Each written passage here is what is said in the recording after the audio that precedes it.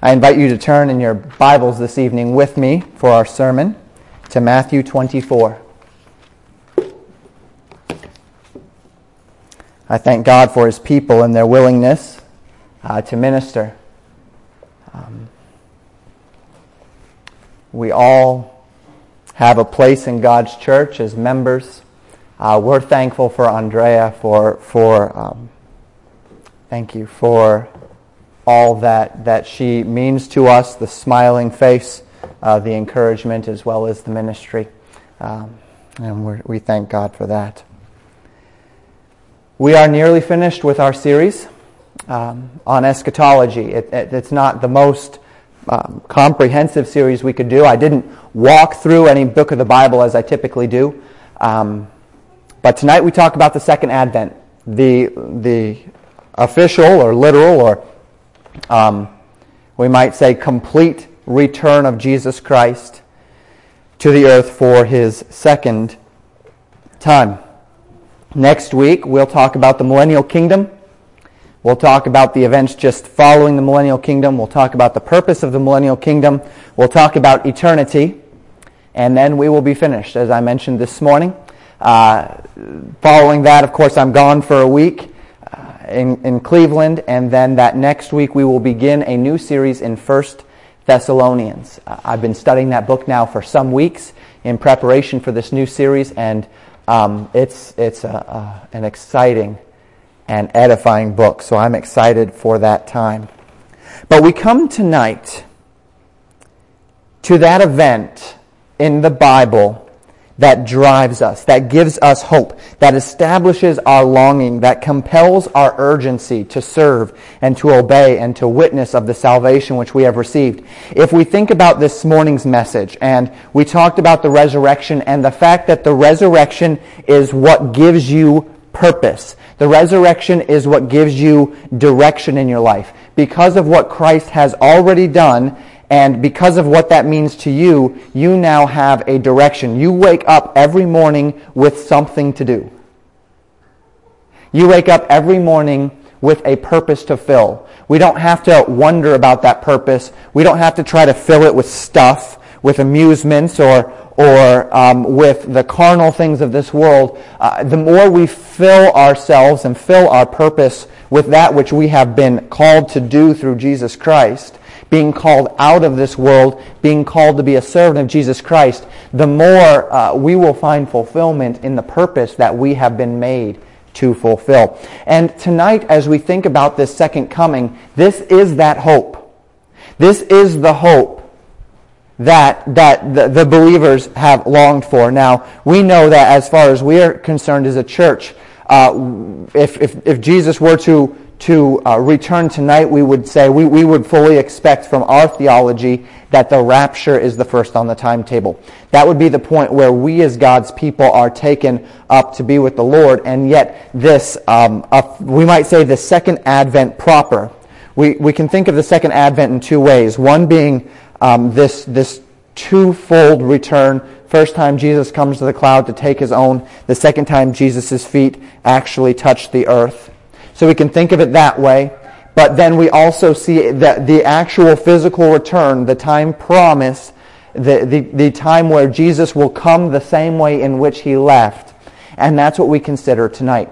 This is where Jesus claims victory. This is where the wicked are judged. This is where all that we hope for, all that we long for, all that we know is coming one day, all of the time where we just look at the world around us and we say, God, this just isn't fair. The wicked are prospering. Even as we think of what David says so often in the Psalms, the wicked are prospering. The righteous are cast down. They flee. They're persecuted.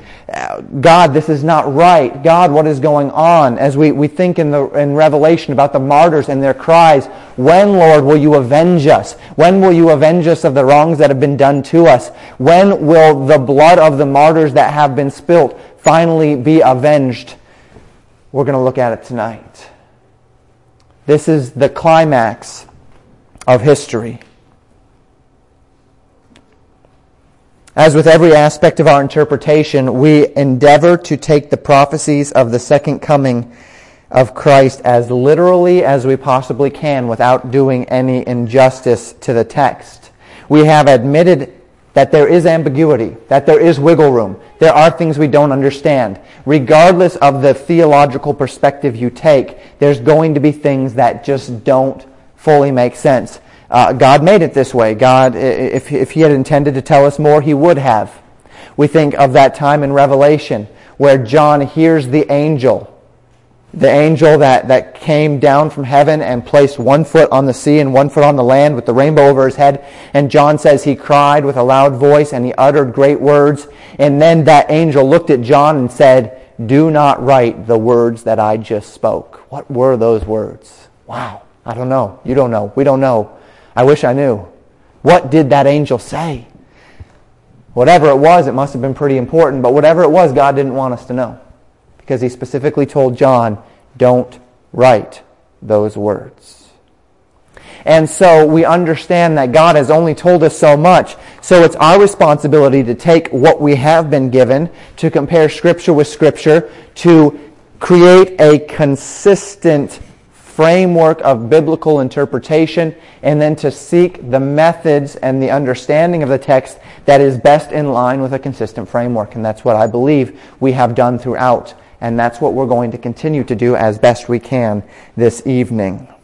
And as we introduce this unified body of unfulfilled prophecy that is realized through the second advent, we begin first, as we have every week, in Matthew 24.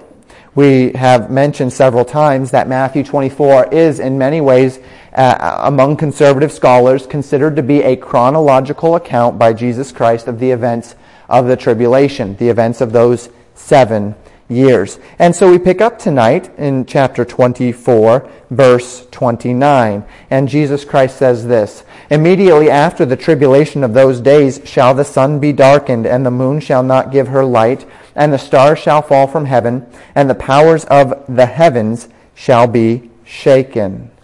And then shall appear the sign of the Son of Man in heaven. And then shall all the tribes of the earth mourn, and they shall see the Son of Man coming in the clouds of heaven with power and great glory. And He shall send His angels with a great sound of a trumpet, and they shall gather together His elect from the four winds, from one end of heaven to the other. Now learn a parable of the fig tree. When his branch is yet tender, and putteth forth leaves, ye know that summer is nigh. So likewise ye, when ye shall see all these things, know that it is near, even at the door. Verily I say unto you, this generation shall not pass till all these things be fulfilled. Heaven and earth shall pass away, but my words shall not pass away. But of that day and hour knoweth no man, no, not the angels of heaven, but my Father only. But as the days of Noah were, so shall also the coming of the Son of Man be. For as in the days that were before the flood, they were eating and drinking, marrying and given in marriage, until the day that Noah entered into the ark, and knew not until the flood came and took them all away. So shall also the coming of the Son of Man be. Then shall two be in the field, and one shall be taken and the other left. Two women shall be grinding at the mill, and one shall be taken and the other left. Watch therefore, for ye know not what hour your Lord doth come. But know this, that if the good man of the house had known in what watch the thief would have come, he would have watched, and would not have suffered his house to be broken up. Therefore be ye also ready, for in such an hour as ye think not, the Son of Man cometh. Who then is a faithful and wise servant, whom his Lord hath made ruler over his household, to give them meat in due season? Blessed is that servant whom his Lord, when he cometh, shall find doing. Verily I say unto you, that he shall make him ruler over all his goods. But if that evil servant shall say in his heart, My Lord delayeth his coming, and shall begin to smite his fellow servants, and to eat and drink with the drunken, the Lord of that servant shall come in a day when he looketh not for him, and in an hour he is not aware of, and shall cut him asunder, and appoint him his portion with the hypocrites. There shall be weeping and gnashing of teeth. This is the account as Jesus Christ describes it. And he tells his disciples in Matthew 24, verses 29 through 31, that following the tribulation of those days, the terrible events which we learned about last Sunday evening, it was not exactly a cheerful message as we considered the final 3.5 years and all of the terrible events that will accompany this time. there will appear what the Scriptures say, the sign of the Son of Man in heaven. All the tribes of the earth will see the Son of Man, Jesus Christ, coming in the clouds. And as we put some of this Scripture together, Zechariah 14:4 is very helpful to us. About this day in question, the Scriptures say this, "And his feet," that's Jesus' feet, the Messiah's feet, "shall stand in that day upon the Mount of Olives, which is before Jerusalem on the east. And the Mount of Olives shall cleave in the midst thereof toward the east and toward the west, and there shall be a very great valley. And half of the mountain shall remove toward the north, and half of it toward the south." This revelation concerning the return of Jesus Christ should not surprise us, as this is exactly how Jesus promised the disciples he would return. Remember that right around this time there will be that great earthquake. The Jerusalem will be split in thirds. There will be islands that are simply engulfed in the sea. Mountains will fall flat. The great cities of the earth will fall flat at this great earthquake. It will be a time of great judgment. Then the sign of the Son of Man, to put it in context, he comes down, his feet touch the Mount of Olives. It splits in two toward the north and toward the south. In Luke 24, verses 50 and 51, the Scriptures tell us this. Jesus is about to leave. He has died, he's been buried, he's risen from the dead. He's seen his disciples. He taught them in Galilee. He spent time with them.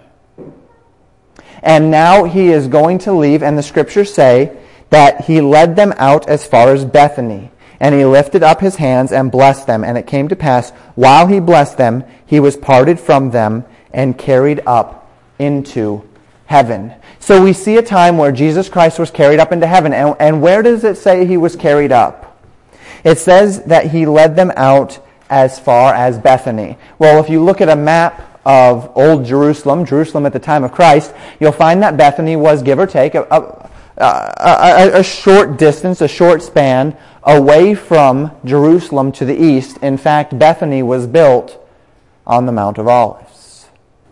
And so Jesus Christ is at the Mount of Olives when this comes to pass. Acts 1 tells us this in verses 9 through 11. It's another account of Jesus Christ's ascension into heaven. "And when he had spoken these things, while they beheld, he was taken up, and a cloud received him out of their sight. And while they looked steadfastly toward heaven as he went up, behold, 2 men stood by them in white apparel, which also said, Ye men of Galilee, why stand ye gazing into heaven? The same Jesus which is taken up from you into heaven shall so come in like manner as ye have seen him go into heaven." Jesus was taken up from the Mount of Olives. Zechariah 14:4 tells us that the Messiah, when he returns, will return back down to the Mount of Olives, and his feet will touch that mountain, and it will cleave in two. It will break in two, going toward the north and toward the south. So, again, as we would expect and as we see, Scripture is consistent. The same way he went up is the same way he'll return. He went up bodily, he'll return bodily. He went up physically, he'll return physically. He went up visibly, he'll return visibly. He went up from the Mount of Olives, he'll return to the Mount of Olives. Don't you love it when it all just kind of fits together like a puzzle? It always happens with the Scriptures. This past Tuesday, we had a great time with that. We were learning what it means that Jesus is the only begotten Son of God. And when you look at all the Scriptures, it just kind of fits together like a puzzle. The difference between Jesus when he ascended and Jesus when he descends again, well, when he ascended to his place in heaven, having left and winning a spiritual kingdom through his resurrection. When he descends again, he will come back to win his physical kingdom, to conquer the kingdoms of this world. As Jesus goes on in Matthew 24 describing the end times, he describes them as the days of Noah. In that same way, the coming of the Son of Man will be. And if we understand what Jesus is saying here as he compares Noah, Peter does the same thing as he describes the idea of the ark and and using that as typology, as we talked about this morning, for salvation, and the salvation that comes from an answer of a good conscience toward God. Jesus describes the days of Noah, days when men were eating and drinking and marrying and giving in marriage. So though there will be some terrible events that span these 3.5 years, the plagues and such, and men blaspheming God, it appears that the human race will still be trying to function. People will still be trying to live. It's not as if everyone will just be hiding and fleeing and will have just given up on everything. A part of the defiance against God, a part of the reason why God must judge the people is because they will be so callous to God. They will be so defiant and blasphemous against God, as we read last week during those final judgments, that they are going to press forward. They are going to continue on, even in the midst of all of these troubles. So Jesus says people will still be living their lives. And then, just as in a moment, Noah entered the ark and the door was closed and then there was the deluge, so there will be that moment when Jesus Christ comes again and everybody will realize, oh, this was true. He is coming to judge. And now it's too late.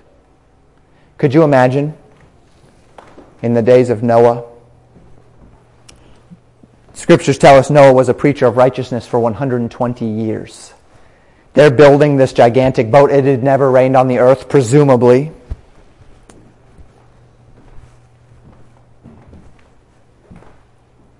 Noah's saying it's going to rain. Noah's saying repent. Noah's saying, pleading that others would get in the boat. People say, how did they fit all of those animals on the boat? Well, if you do the research, you find out they had, and you boil it down to the fact that they weren't having to get every species on the ark, just every kind. You realize that not only did they have enough room, but you start saying, why did they have so much room on that boat? I believe it's consistent with Scripture to say they had that much room on the boat because there was enough room for anybody who would repent. And there came a day when Noah and his 7 family members got onto that boat, and the Scriptures say the Lord closed that door, and then the rains began to pour, and the earth began to give way, and water began to come out of the earth, and at that point the world said, oh, this is true. But see, they had been so callous, they had been so blasphemous, they had been so unwilling to listen, so unwilling to place their faith in God, and it was too late at that point. So will be the days at the end of the tribulation. So will be the days of the coming of the Son of Man. And he says this, and we need to listen closely and think closely, carefully here, because this is very often taken out of context. The Scriptures say, Jesus says, then shall 2 be in the field, and 1 shall be taken, and other left. 2 women shall be grinding at the mill, and 1 shall be taken, and the other left. And people quite characteristically paint this as a picture of the rapture. Kind of makes sense, right? 2 people there, 1 taken, the other's left. But this is not the rapture of the church. Now, we say that for a couple of reasons. If you say this is the rapture of the church, then your timeline gets all goofed up, right? If we're going to say that we are pre-tribulation rapturous, which is what this church believes. Now, if we're going to read this literally and assume that these verses are the rapture, then we must become post-trib. Not pre-wrath, not mid-tribs, but we must become post-tribs. Everything has happened. Jesus Christ is returning, and at His return is when there's the rapture. But we don't have to do that, because Jesus taught something else in Scripture that gives us far more insight into what is going on here. This does not have to be the rapture, and it can still be consistent with pre-tribulational thinking. Let me tell you why. In Revelation chapter 14, verse 20, we talked about this last week, as John tries to picture exactly what is happening in on this last day. He says that the winepress was trodden without the city, and blood came out of the winepress, even unto the horses' bridles, by the space of 1,600 furlongs. this verse told us that God's wrath would be poured out upon the earth and that there would be many that are killed on that day. As a matter of fact, 1,600 furlongs is, a furlong is about 600 feet. So 1,600 furlongs times 600 feet. And then if you make that, if you take the square root of that number to get the general, you take that number, you divide it by 5,280 to get your miles, and then you square root it to get a square, and you end up with about 13.5 square miles of distance where this blood will be up to the horse's bridle, depending on the horse, right? That's pretty serious. This will be a time of death, of bloodshed. But that's speaking of the valley of Megiddo. That's speaking of that place, as we talked about last week, where all the armies of the earth will converge to fight against the Lord, and the Lord will slay them. But what about everyone else? Right? The unbelieving women that didn't go to battle.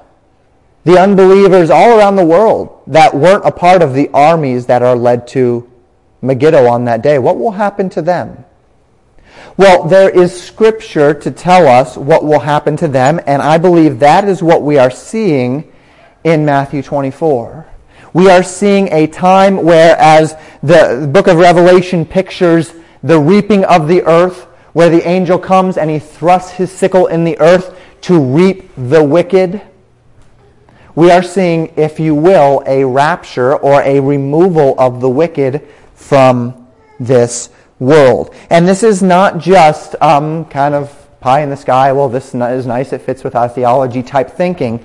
Jesus Christ taught this. In Matthew 13, verses 24 through 27, Jesus Christ gave a parable. The parable, you might be familiar, of the wheat and the tares. Do you recall? And in the parable of the wheat and the tares, Jesus said this, "Another parable put he forth unto them, saying, The kingdom of heaven is likened unto a man which sowed good seed in his field. But while men slept, his enemy came and sowed tares among the wheat, and went his way. But when the blade was sprung up and brought forth fruit, then appeared the tares also. So the servants of the householder came and said unto him, Sir, didst not thou sow good seed in thy field? From whence then hath it tares? He said unto them," in the next slide, "An enemy hath done this." The servants said unto him, "Wilt thou then that we go and gather them up?" But he said, "Nay, lest when ye gather up the tares, ye root up also the wheat with them. Let both grow together until the harvest. And in the time of harvest I will say to the reapers, Gather ye together first the tares, and bind them in bundles to burn them, but gather the wheat into my barn." So in this kingdom parable, Jesus Christ picturing the wheat as those who are a part of the kingdom of God, and the tares as those who are not a part of the kingdom of God. Remember, Jesus Christ speaking to a Jewish audience here of the kingdom that is to come. We are a part of that kingdom. We are what you would call kingdom citizens, living out in preparation for the literal kingdom that's coming one day. And Jesus Christ says there's coming a time where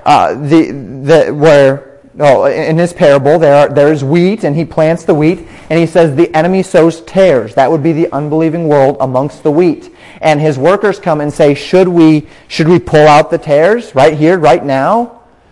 The wheat hasn't grown yet. It hasn't come to fruition. It's not time for harvest, but should we yank it out? And he says, no. Because there's a chance that if you pulled the tares now, you might pull up some wheat with it. So wait till the end, and when the end comes, take the tares out and then leave the wheat. Take the tares and remove them and burn them, and then gather the wheat into my barn.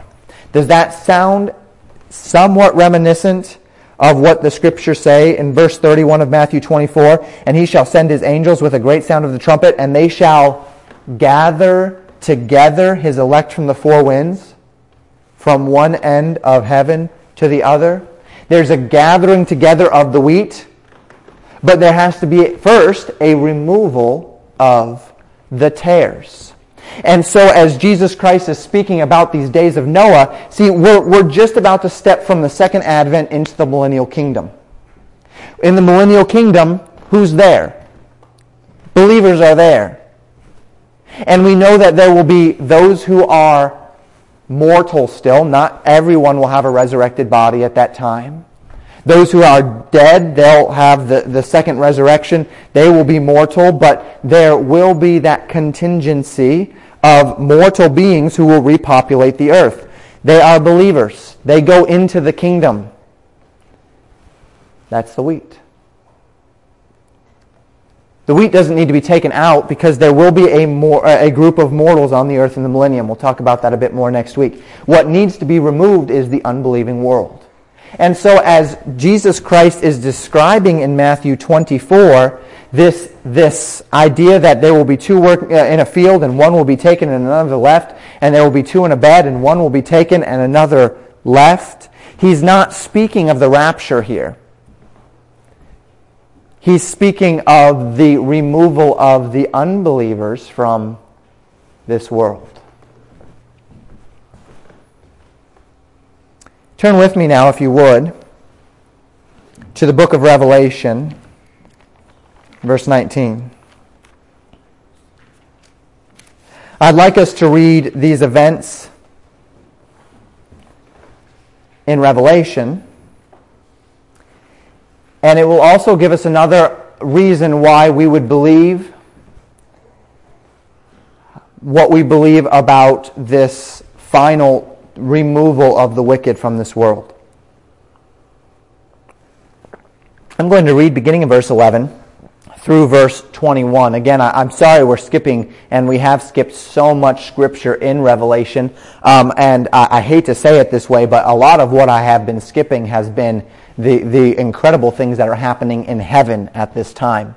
And the reason why I've done that is because I'm trying to connect these events that we're learning with that which we learned about in Ezekiel. And so those events in heaven are probably actually, in a manner of speaking, more important for us because that's where we'll be. But as far as the scope of what will be happening in the end times as it is taught and as it is elicited in the Old Testament, that is kind of what we're drawing out with this mini-series. So beginning in Revelation 19, verse 11, John says, "And I saw heaven opened, and behold, a white horse, and he that sat upon him was called Faithful and True, and in righteousness he doth judge and make war. His eyes were as a flame of fire, and on his head were many crowns, and he had a name written that no man knew but he himself. And he was clothed with a vesture dipped in blood, and his name is called the Word of God. And the armies which were in heaven followed him upon white horses, clothed in fine linen, white and clean. And out of his mouth goeth a sharp sword, that with it he should smite the nations, and he shall rule them with a rod of iron, and he treadeth the winepress of the fierceness of the wrath of Almighty God. And he hath on his vesture and on his thigh a name written, King of Kings and Lord of Lords. And I saw an angel standing in the sun, and he cried with a loud voice, saying, To all the fowls that fly in the midst of heaven, come and gather yourselves together unto the supper of the great God, that ye may eat the flesh of kings, and the flesh of captains, and the flesh of mighty men, and the flesh of horses, and of them that sit on them, and the flesh of all men, both free and bond, both small and great. And I saw the beast, and the kings of the earth, and their armies gathered together to make war against him that sat on the horse, and against his army. And the beast was taken, and with him the false prophet that wrought miracles before him, with which he deceived them that have received the mark of the beast, and them that worshipped his image. These both were cast alive into the lake of fire burning with brimstone. And the remnant were slain with the sword of him that sat upon the horse, which sword proceeded out of his mouth. And all the fowls were filled with flesh. Again, a gruesome picture of that which will take place following Jesus' return, as those that are upon the earth, these kingdoms and these kings and these captains and these mighty men that have opposed Christ, will be slain by the word of his mouth. And this is the second coming of Jesus Christ. when He comes again. But the question remains, what does this mean to you and I? What does this mean to you and I? Well, Jesus continued in Matthew 24, you recall, to teach. And though He was teaching to His Jewish audience, and we know that, and we believe that that is very significant in terms of what Jesus was saying here as we recognize the church to have a different role. Much of what Jesus taught is very important and pertinent for us today. For the Scriptures told us, and we read it already, that we do not know the hour or the day in which Christ will come. We'll talk about that more in a few minutes. But if we don't know the day of His second advent, then surely we cannot know the day where He will take us either. If we cannot know the final day, nor can we know the first day. And so this sense of urgency, this sense of imminence, this reality that Jesus Christ could come at any moment, that things could begin at any moment, this is a very valid teaching for the church, just as it is for the nation of Israel. And Jesus Christ, as we read, said this in Matthew 24:32. Now learn a parable of the fig tree. When his branch is yet tender and putteth forth leaves, ye know that summer is nigh. So likewise ye, when ye shall see all these things, know that it is near, even at the doors. Well, He is calling them unto seeing the signs. These are signs in the tribulation, signs that we will not see. However,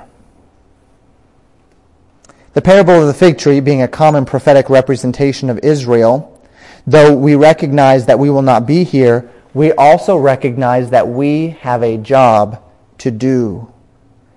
Jesus said in verse 34 that this generation, this age, this period, the time of the Gentiles, the time of the church, it will not pass until these things be fulfilled, that this could happen at any time.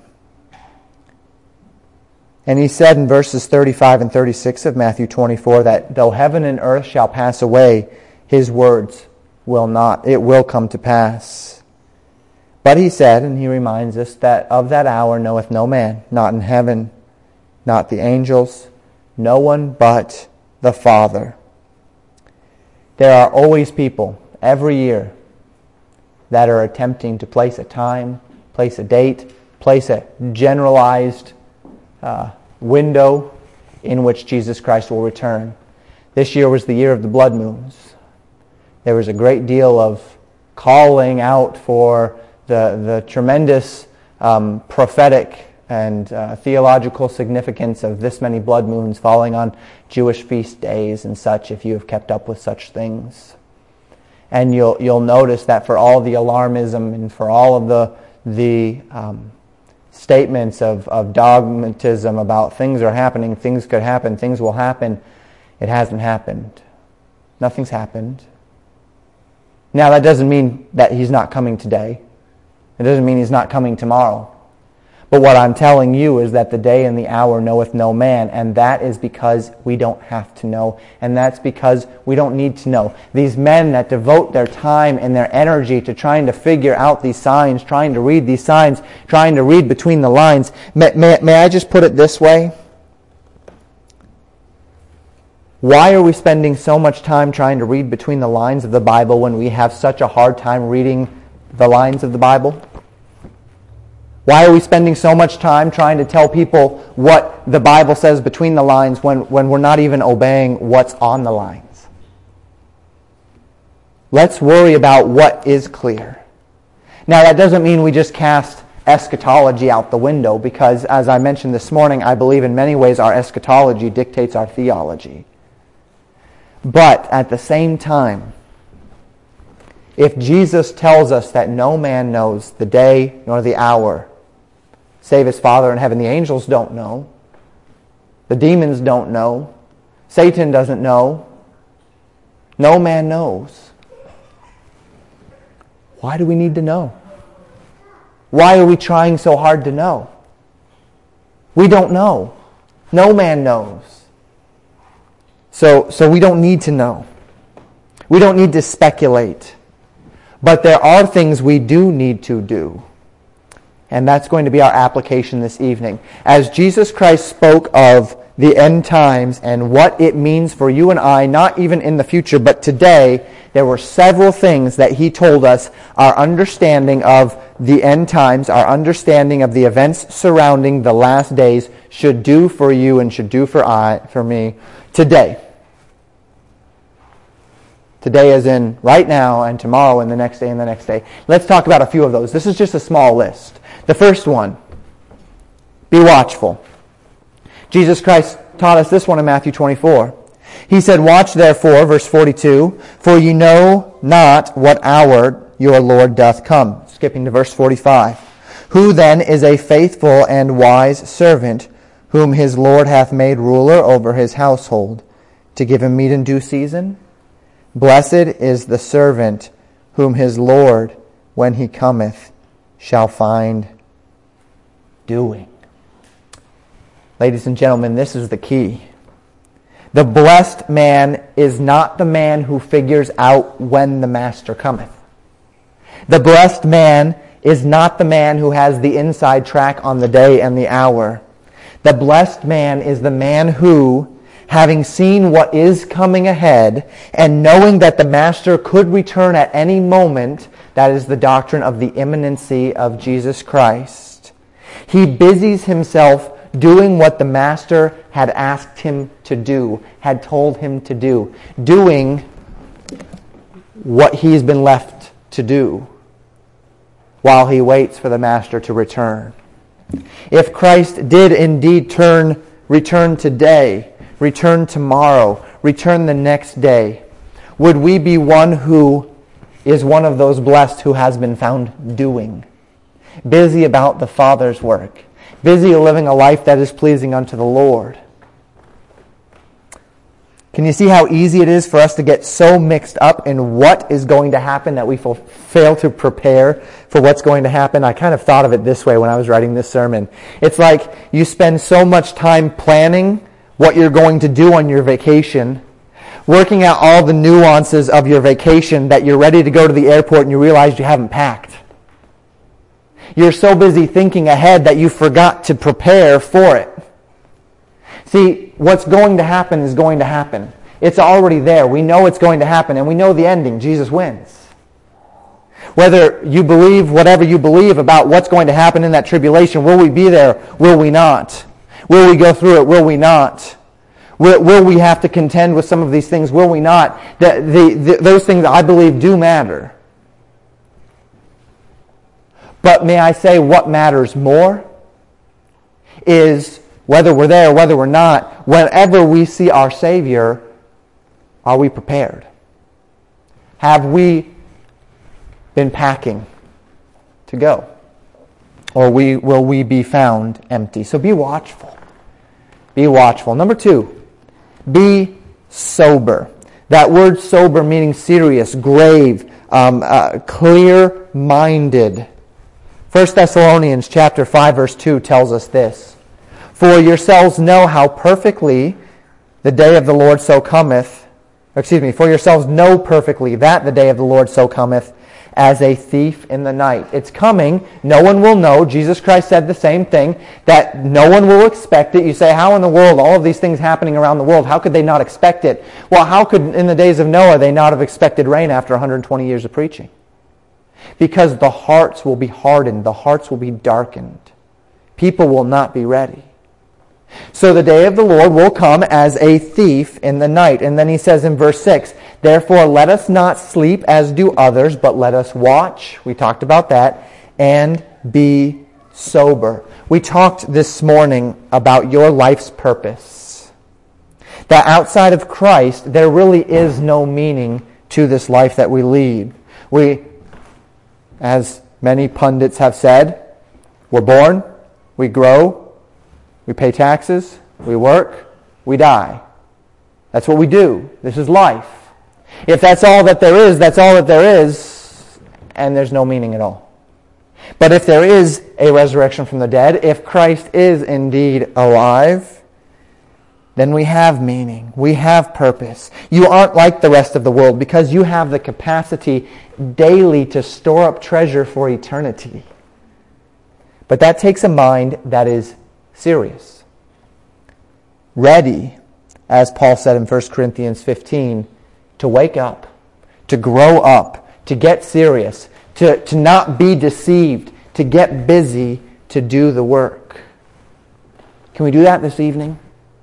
Can we place within our mindsets, whether you're 5 or whether you're 15 or whether you're 55, or it doesn't matter, whatever age you're at, can we begin to frame in our mindset when it comes to spiritual things that we are going to be sober? That we are going to take this stuff seriously? I believe that the fact that you're here this evening is a part of that. That you take this stuff seriously. But is it reflected in our day in and day out? Are we living it? Is this important to us? See, because it's everything. It is everything. It is eternity. It is life. It is purpose. It is God's plan. Everything that God has made us for. Everything that He's made this world for. Everything that this world is slouching towards. It's coming to a head, and we're a part of it. We're a part of Christ's victory. We're a part of Christ's kingdom. We are a part of Christ's eternity. And this is just a blip on the radar. Our lives. Will He come before we die? Every generation of believers thinks so, because they look around at the world and they say it couldn't get much worse. But we don't know. We don't know. What we do know is what He's told us to do. And it's not to sell all of our things and sit up on a hill and look to the skies. And it's not to go seclude ourselves in little communities and live as if there's no world around us. It's to be in the world, but not of the world. Using our liberty, but not abusing our liberty. Testifying of the risen Savior. And serving our Redeemer. Number 3. First, be watchful. Be sober. Number 3. Be faithful. Be faithful. What we speak of this evening is not a sprint. It's not about pouring everything into God for a few hours and then taking the rest of the day off or taking the rest of the week off. It's not about waking up at 5 in the morning so you can spend your hour with God so that you can have the other 23 hours to yourself. It's not about coming one day in the week and filling up with all your spirit so that the rest of the week you can just live the way you want to live. This is a marathon. A long-distance runner isn't thinking, when that gun sounds and he begins his run, he's not thinking, let me get ahead of the crowd, let me put everything I have into these first few moments, because he knows if he expends his tank at the beginning, he's not going to have anything left for the long haul. I know when I'm on a trip that if I eat all of my jelly beans in the first 20 minutes of the trip, then I'm not going to have any jelly beans left for the rest of the trip, and that would be a tragedy. So I need to think long term. I need to think a few jelly beans now, a few jelly beans a little bit later, so that I can extend my jelly beans throughout the trip. We are in for the long haul, right? Maybe we will be taken home tonight. Maybe the Lord will come. Maybe we'll get into our car and on our way home, someone will hit us, or we will hit someone, or we will hit something, and we will be ushered into eternity. But barring any circumstance of such, we have years ahead of us to serve the Lord. And that is the way we need to think of it. One day after the next, waking up and saying, this is a day to serve the Lord. We're not asked by God to be the fastest or the best. We're simply asked to keep moving. Be faithful. You'll fall. You'll trip over a rock in this marathon. But the Scriptures tell us the just man falleth 7 times, but he gets himself up. We read it in Psalm 37 this evening, did we not? The steps of a good man are ordered by the Lord, and he delighteth in his way. Though he fall, he shall not be utterly cast down. The one that falls and stays on his face for the rest of the marathon, that's the one that's failed. The one that falls into sin, falls into apathy, gets a little bit off on his priorities, loses focus, but then he reads God's Word and he repents of his sin and he refocuses and he gets himself back up and he tells his family, look family, for a while there we stopped doing what we needed to do, but we're going to get back up and we're going to get going again. That's the man that the Lord's looking for. Not a man that's perfect, but a man that's faithful. Be faithful. Be watchful. Be sober. Be faithful. Luke chapter 12, verse 42, 43, the Scriptures tell us, the Lord said, "Who then is that faithful and wise steward, whom his Lord shall make ruler over his household to give them their portion of meat in due season? Blessed is that servant, whom his Lord, when he cometh, shall find so doing." He's not asking us to be the best. He's asking us to be found doing, to be found faithful. God doesn't need you to put all of Christianity on your shoulders and to carry it to greater heights. God wants faithfulness where you are with the gifts that you've been given. We grow, we improve, we learn, always moving forward, always becoming a better servant of the King. Fourth, be bold. Be bold. You know, we cannot afford to hide our faith. The world is bombarded daily with sin. And when they come across you, they have a chance to see a glimmer of the kingdom. They have a chance to see what their life is missing, the freedom and purpose that accompanies being among the redeemed. My favorite job, I don't consider this a job, but my favorite job, secular job that I ever had was one college summer that I came back home and I worked at McDonald's. And the reason why that was my favorite job, I've done a lot of jobs in my time, was because that was where it was the darkest. I mean, it was a dark, spiritually dark place to work. And what I found was the darker your environment, the brighter your light shines. All I had to do to be a testimony for Jesus Christ was come in and be me. Was to come in and be faithful. Was to come in and ask and do what the Lord asked me to do. Was to not cheat. Was to not steal. Was to not lie. Was to be diligent in my work. And people looked at me and said, "What are you doing? You're doing what your boss told you to do. I don't get it. What are you doing? You're not slacking off on the job. I don't get it." And immediately I could just look at them and say, "I'm a Christian. I serve God in heaven." Oh.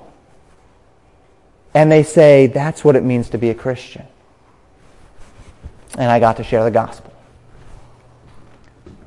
The darker the light, the darker the night, the brighter the light shines, the song says.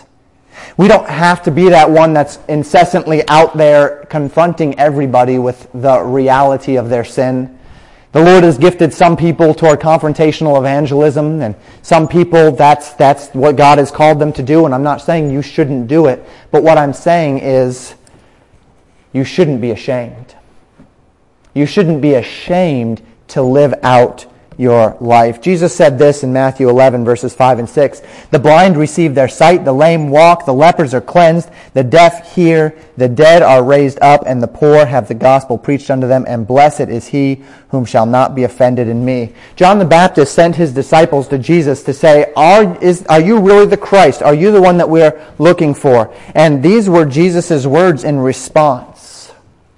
"Blessed is he who shall not be offended in me," who is willing when somebody says something that is blasphemous against your God to simply tell them that that's not right.